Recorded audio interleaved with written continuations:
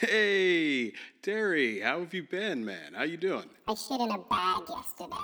Oh, good heavens.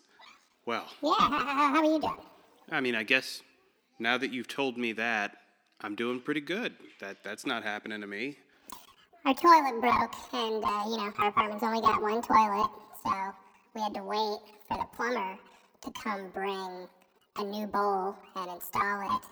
I made it a day and a half. Sick. And then, all the chili that I had from the day before just really caught up with me, and I couldn't sit on the bowl because it was cracked. So I had to kind of balance myself on the tub, and I had to put my genitals into the deli store bag as I shat into it. It was gross, and then I threw it away so that I didn't attract roaches. So, my wife is pretty cool. The coolest woman that I've ever met, to be honest. We're watching Seinfeld last night, and it was an episode where George is eating while he's having sex. It only gets too far because he decides to listen to sports radio while he's eating and having sex. So, I gotta say, it had been a long time since I'd seen that episode, and I hadn't even thought of introducing food into sex. And I'm not talking about, yes, I've done whipped cream and all that stuff, but that's not food. I don't want to sit down and just have a bowl of whipped cream. Would I like to, trying to think of something that's not extraordinarily messy, because taco was the first thing that popped into my mind, but that's filthy. Burritos as well. He kept eating sandwiches, and I don't think that that's something that I would want. Okay, so me personally, I could see myself eating chicken nuggets while having sex. So I turned to her as we're watching it. I was like, what if I wanted to have something to eat while we were having sex? She didn't say much. She seemed pretty against the idea. Felt like it was a bit disrespectful, to which I said, okay, but what if I was eating a chicken nugget and I used it to sop up all of your sweat and juices and ate the chicken nugget? And she was still like, no. So, which is just a shame to me, because that sounds like it could be either really sensual or gross. It all depends on how you feel about chicken nuggets, I guess. I can think of one time somebody licked all the sweat off my face, and I remember in the moment thinking, what the fuck kind of freak? But then for years after that, as I thought back on it, I was like, you know what? That was some of the freakiest shit that's ever happened. I mean, good for her. Good for me. One day, I'll update if I ever end up sneaking a chicken nugget into bed.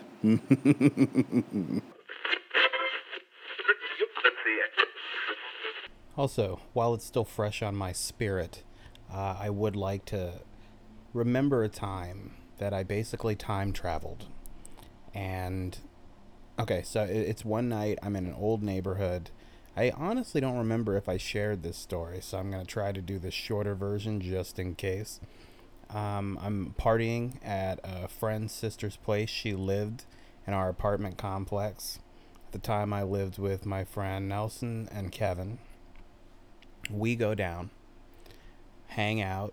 Everybody's drinking fireballs, which I forget how you make them, but you set it on fire, and they were crazy strong. And for a little while, the three of us really enjoyed going over to our friend's sister's place and just hanging out, drinking these incredibly strong fire drinks, and then coming back, because it was a very short walk back to our apartment.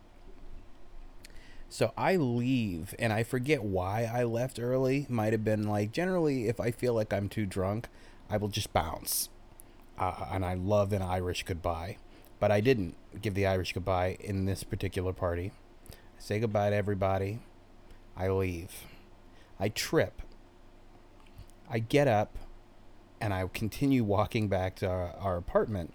When I get to our apartment, everyone has beaten me there. And I was like, how the hell did you guys beat me from her apartment? And they were like, dude, That was like 3 hours ago, and we've been trying to like call you. We didn't know where you were. Because again, it was like a 4, maybe 5 minute walk between the apartments, and it was a straight line. So, what we all figured happened was when I tripped, I passed out. And so I was just sleeping on a little patch of grass in the middle of an apartment community.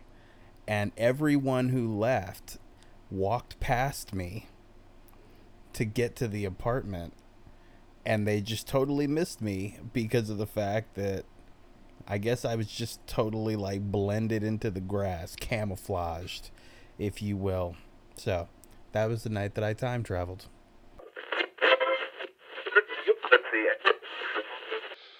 I know that I can't be the only one that misses the goodness that was To Catch a Predator.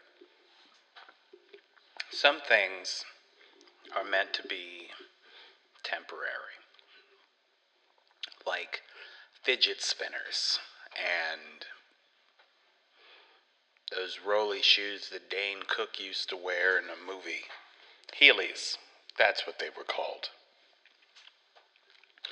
But catching pedophiles, that sounds like a lifelong gig, like something that doesn't ever go away, like the electricity bill, right? I don't know. I got a whole lot of fun out of watching all those pedophiles get caught just as like a guy. I can almost picture their frustration. Like, you've been talking up some child. You finally got the green light. And it's like, all right now, this is about to step from a fantasy that I was pretty sure I would never get to live out to a heinous crime that I am actually about to do. I'm going to make this child love me. And then you get there, you got all your snacks. Now, I personally like to prepare for a really good time, and I'm not just talking about sex. Like, let's say that I'm going to the amusement park tomorrow. I miss being able to get a whole bunch of weed together, maybe even some shrooms, then making sure that I have something that I'm really going to want to eat. Like in a perfect world, I would have a lot of drugs and hallucinogens for the amusement park. And I would probably have a brand new burrito from whichever place you love the most. For me, it's either going to be Dos Toros or just in the name of grabbing a burrito and going. Sure, I would go to Chipotle. But because again, this is like in an ideal world, I'm going to Chipotle back in like 2002 when it was a football that you had to carry with two hands. Anyway, I could talk about that forever. And then, I don't know, maybe like just bringing my Nintendo Switch if I'm bored, because in this scenario, I'm not driving. I get to like relax, play a little Cuphead or something. That's how I would prepare for the amusement park. And some of these pedophiles would show up with, like some wine coolers, right? Maybe a pack of cigarettes, get that young kid smoking. And then maybe, I don't know, flavored condoms or whatever sexual thing that they're intending to use. But the thing is, like, okay, now bringing it back to sex away from the amusement park.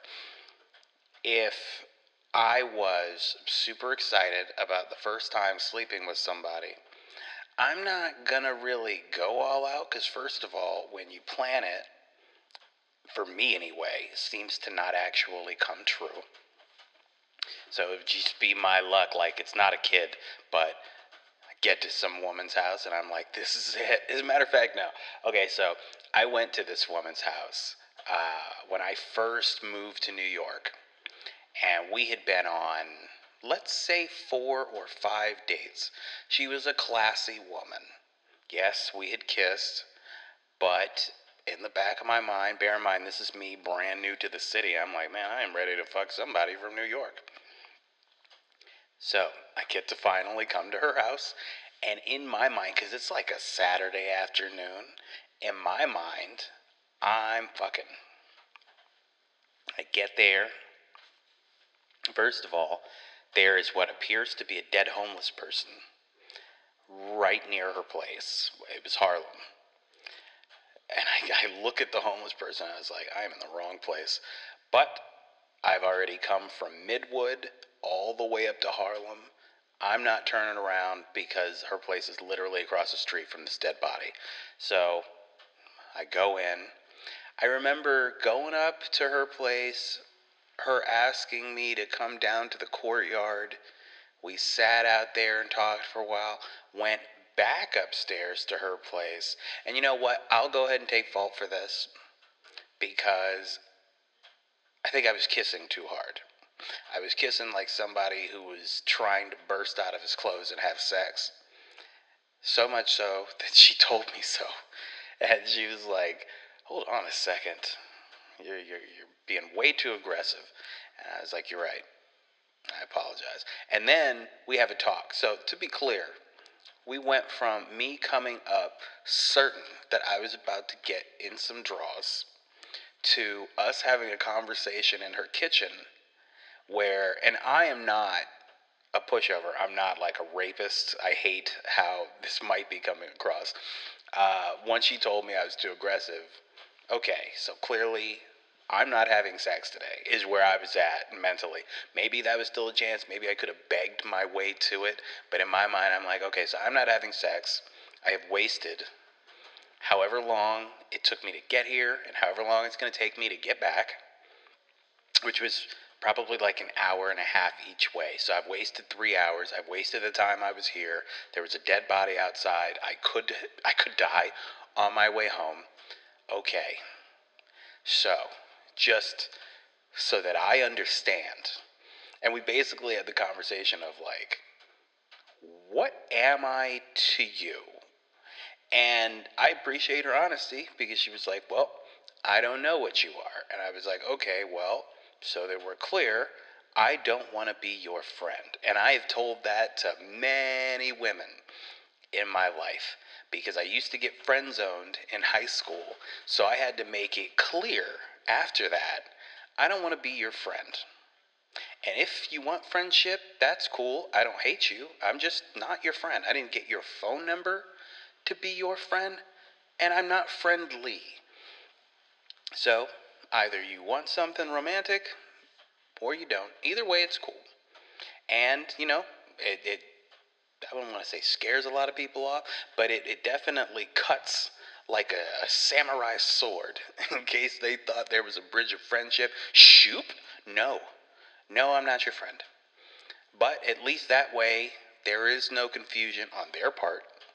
And I don't ever have to get told by some woman after liking them for a long time, oh, you know, we're really just friends. Like, I haven't had that speech given to me. Oof. In like 9 or 10 years, but with the exception of that one person, it's closer to 20. So then we end up talking, and she's like, you know, I hadn't figured out what you were. You're, you know, kind of like right in the middle of a friend and a lover. And I was like, okay, well, I don't want to be your friend. So I'm just going to go because you don't have it figured out, and we have been out enough times. And to be honest, and I put it to her like it, and I would put it to anybody. I was like, look, I'm not going to date you for like 3 months before you sleep with me, just so that we're clear. And it is totally a woman's right, or whomever you're fucking, to say, well, I want to wait until whatever amount of time or until I feel a certain way. That is totally your prerogative. But to the other person in that conversation, I empower you with, you don't have to go along with whatever somebody says. If they say time doesn't feel right or, ooh, it's a little too soon, if they want to wait 6 months, cool. You don't have to wait 6 months. And I have never had a problem telling people, like, no, I'm not going to do that. That's insane, but good luck to you, and God be with you on that journey. So I said all that to say that I felt a little bad. You can always see in the pedophiles' faces on To Catch a Predator, like they just put their six-pack down and spread out their condoms and lubricants and things on the kitchen table. They're excited because they got there. They can hear a pretty little voice like, "I'm in the bedroom, I'll be right out." And they're like, "Oh shit, I'm getting ready to nail this child to the walls." And then Chris Hansen comes out. And that come to Jesus moment. I mean, I can empathize for like half of that moment, and the other half I don't want to understand, and I pray that I never know fear like it, because half of it, the half I understand, is like, man, I got all ready, I'm half chubbed right now, and I haven't jacked off in 2 days, waiting to fuck this kid silly, and here you are. And then I imagine that the other half is, my God, who else knows I'm here? And then I would assume after the show had been going and they understood, like, once you see Chris Hansen, your life is over. You're not going home. Because the sad ones are the ones who think, like, okay, I didn't do anything. You're not a cop. Let me just shimmy on out the side door and we're free. Oh my God, look at all these police officers outside. And then those dudes cry and get taken down, and then their families get told and whatnot, which has to be devastating for everyone involved. Like, oh man, please don't tell my family, my wife and 6 children, that I told them that I was going on a fishing trip with my friends, but I was actually getting all jazzed up to fuck the shit out of some kid. Who wants to have that conversation? I guess pedophiles. Again, wouldn't really know, but that sounds scary as shit. Plus, with the kind of time that you're looking at, now you're also unemployed, and that is very scary. Not as scary as the other consequences of their actions, but I just always, I felt bad for those pedophiles, but at the same time, I could never stop watching. Like, if I watched one video of To Catch a Predator, I'm falling down that rabbit hole, and I will be watching for the next several hours. I can still remember some of their faces. And the good thing about To Catch a Predator was every time that I would start watching it, it reminded me, oh shit, I haven't checked on the pedophiles that live close to me in a while. Let's go ahead and see what we got. And it's generally the kind of faces you would expect. Really long mustaches and beards and things with gangly teeth. The kind of people who look like they have long fingernails for no reason. Like, you only need 1 coke nail. You don't need 10. It's gross.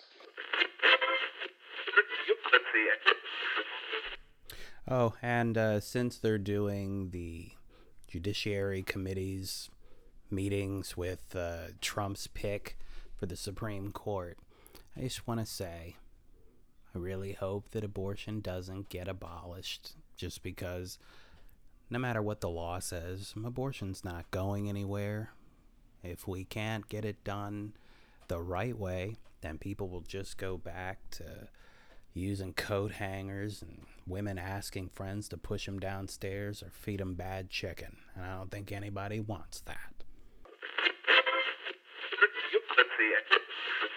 People are so strange given this whole time that we live in. I think that they're so desperate. Like, it's weird. People that I do not speak to, who I would be shocked if they considered me their friends, reach out and they're just like, how's it going? And I never know what to say, because I'm like, well, we don't really talk.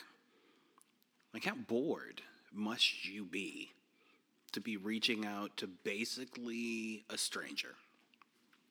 Now, that's not to say that everyone is unwelcome, especially because the people that I'm talking about wouldn't hear this. But, like, okay, give you an example. There's a guy. Let's say every 3, maybe 4 months, He generally goes out of his way to like see how I'm doing. Now, for clarification, I do not really know this man. Yes, we have met on several occasions. An acquaintance would be what I would describe him as. But at first, it was, oh, I don't see you like posting as much on social media. But he said that multiple times, checking in. And I would say at least the first 2, maybe even 3 times, my response was, I hate social media. That's why you don't really see me. I do stories. I've been over likes for a good 3, maybe 4 years now. I don't care. If they see it, they see it. But I don't value myself based on how many likes a post or a picture gets. So then after that, it became, hey, just checking in. And I'm like, checking in on what? And part of me is like, okay, does he think because of my absence on social media that like life is horrible and I'm stringing myself up, getting ready to hang myself after I have killed my family? I don't know. But whenever he asks, how is everything? I take it negatively because I'm like, do you think I'm doing bad? Is that why you're checking in on me? Then there's another part of me that's like, he's probably bisexual or gay, and that's why he's reaching out. But regardless, I don't like it because life is fine. And if it wasn't, there are people that I can talk to that are actually like in my circle. But there are other people who do this randomness. Another example, there was a cleaner at my previous job. She and I got along really well. Plus, I generally went out of my way to make sure that she was compensated fairly, because I think a lot of people don't really care and they will pay you what they can get away with. There was even a point like we moved offices into a bigger space, and I brought her and her translator in, and I was like, all right, you guys see the space. How much do you think that we should pay you a week to clean it? And she came back at basically the same price as she was charging us for the previous office space, which was like, I don't know, a fifth, and that might be being really generous, of the size. I was like, if you're going to clean something this much bigger, after they quoted me that price, I was like, okay, I hear what you said. Let's say she said $85 a week. I don't remember what it actually was. And I was like, okay, this is way bigger. So instead of 85, why don't we do like 150? Because that seemed fair. And I always tried to make her comfortable, blah. So then the quarantine hit. And she has reached out just to say, like, you know, how is everything? I think she gave me a gift when the office was closed for a really long time. And I didn't get a chance to get the gift, so she would text about that. And then it became just her texting every, like, few weeks, like, hey, how is your family? Okay. We would talk about each other's family. She had a toddler. I had a toddler. But when I respond, oh, you know, my family's doing well. We're all just trying to make the most of our time at home. How are you and your family? No response. Then a few weeks later, another text from her. Hey, how is your family? And I stopped responding because, one, it's weird that, like, you're checking in. 2, you didn't respond the last time that I texted you, so go away. And then again, because she didn't respond and she's got me on this schedule of just checking in, and we're not friends, it just became really, like, weird and suspicious to me. I'm like, I don't know why you're contacting me. Again, she could be a bisexual or gay or something. Would make sense. I just wanted to say that again. But I was just like, you know what? Whatever it is that she's trying to get out of this relationship, no me gusta.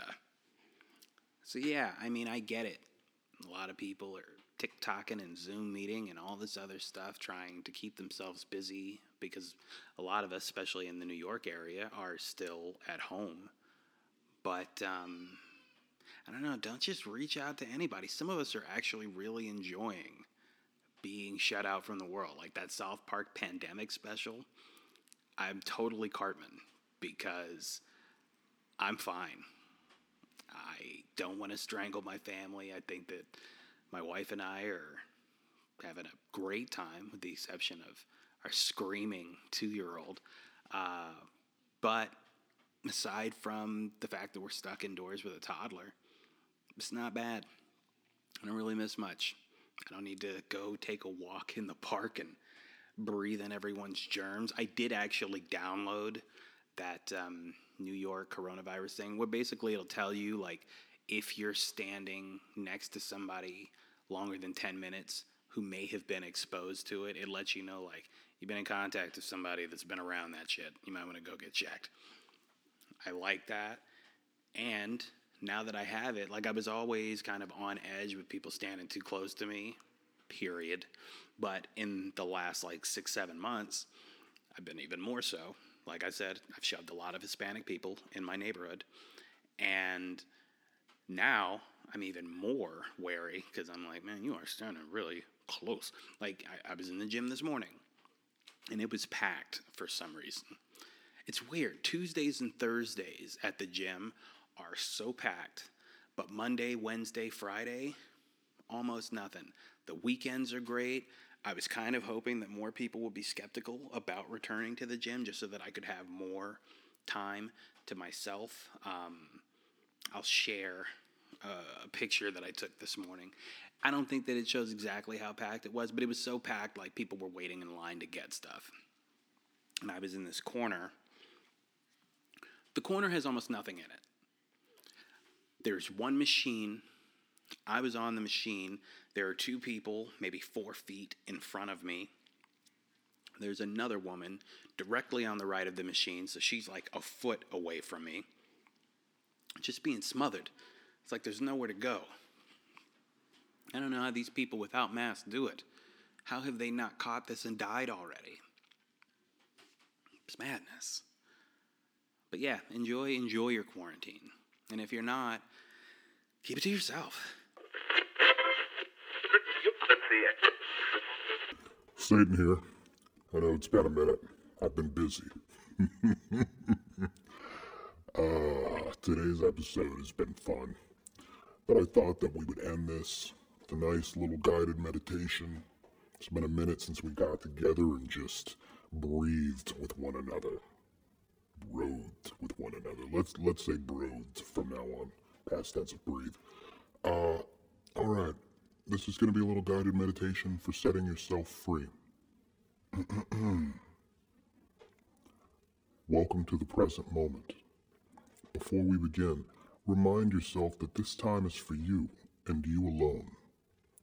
Allow no distractions, no worries, and no to-do lists to interfere with your time. Take a moment to make yourself comfortable where you are. Maybe straighten your back or trace gentle circles with your nose, relaxing your neck. Once you've reached a place of stillness, begin to deepen your breath. In through the nose, out through the mouth.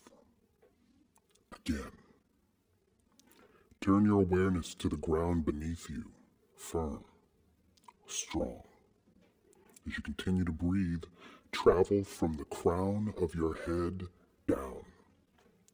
Feel the crown grow light like a feather, and then carry on down. The forehead. The mouth. Feel the ribcage loosen and float upwards. As you breathe, it becomes harder and harder to keep yourself anchored to the ground as your freed upper body pulls you upwards. Resist it as you travel on down through the arms and belly.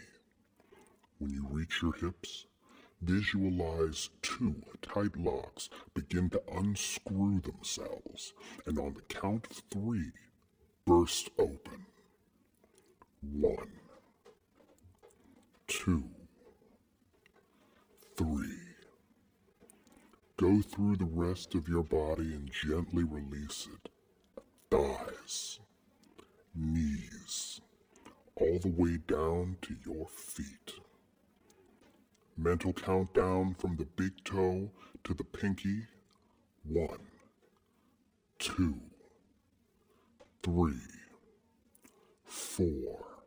Feel that pinky loosen and let go. 5. You are free. Alright, that was fun, everybody. I'll see you in hell, or in a little bit, whichever comes first. Let's see it.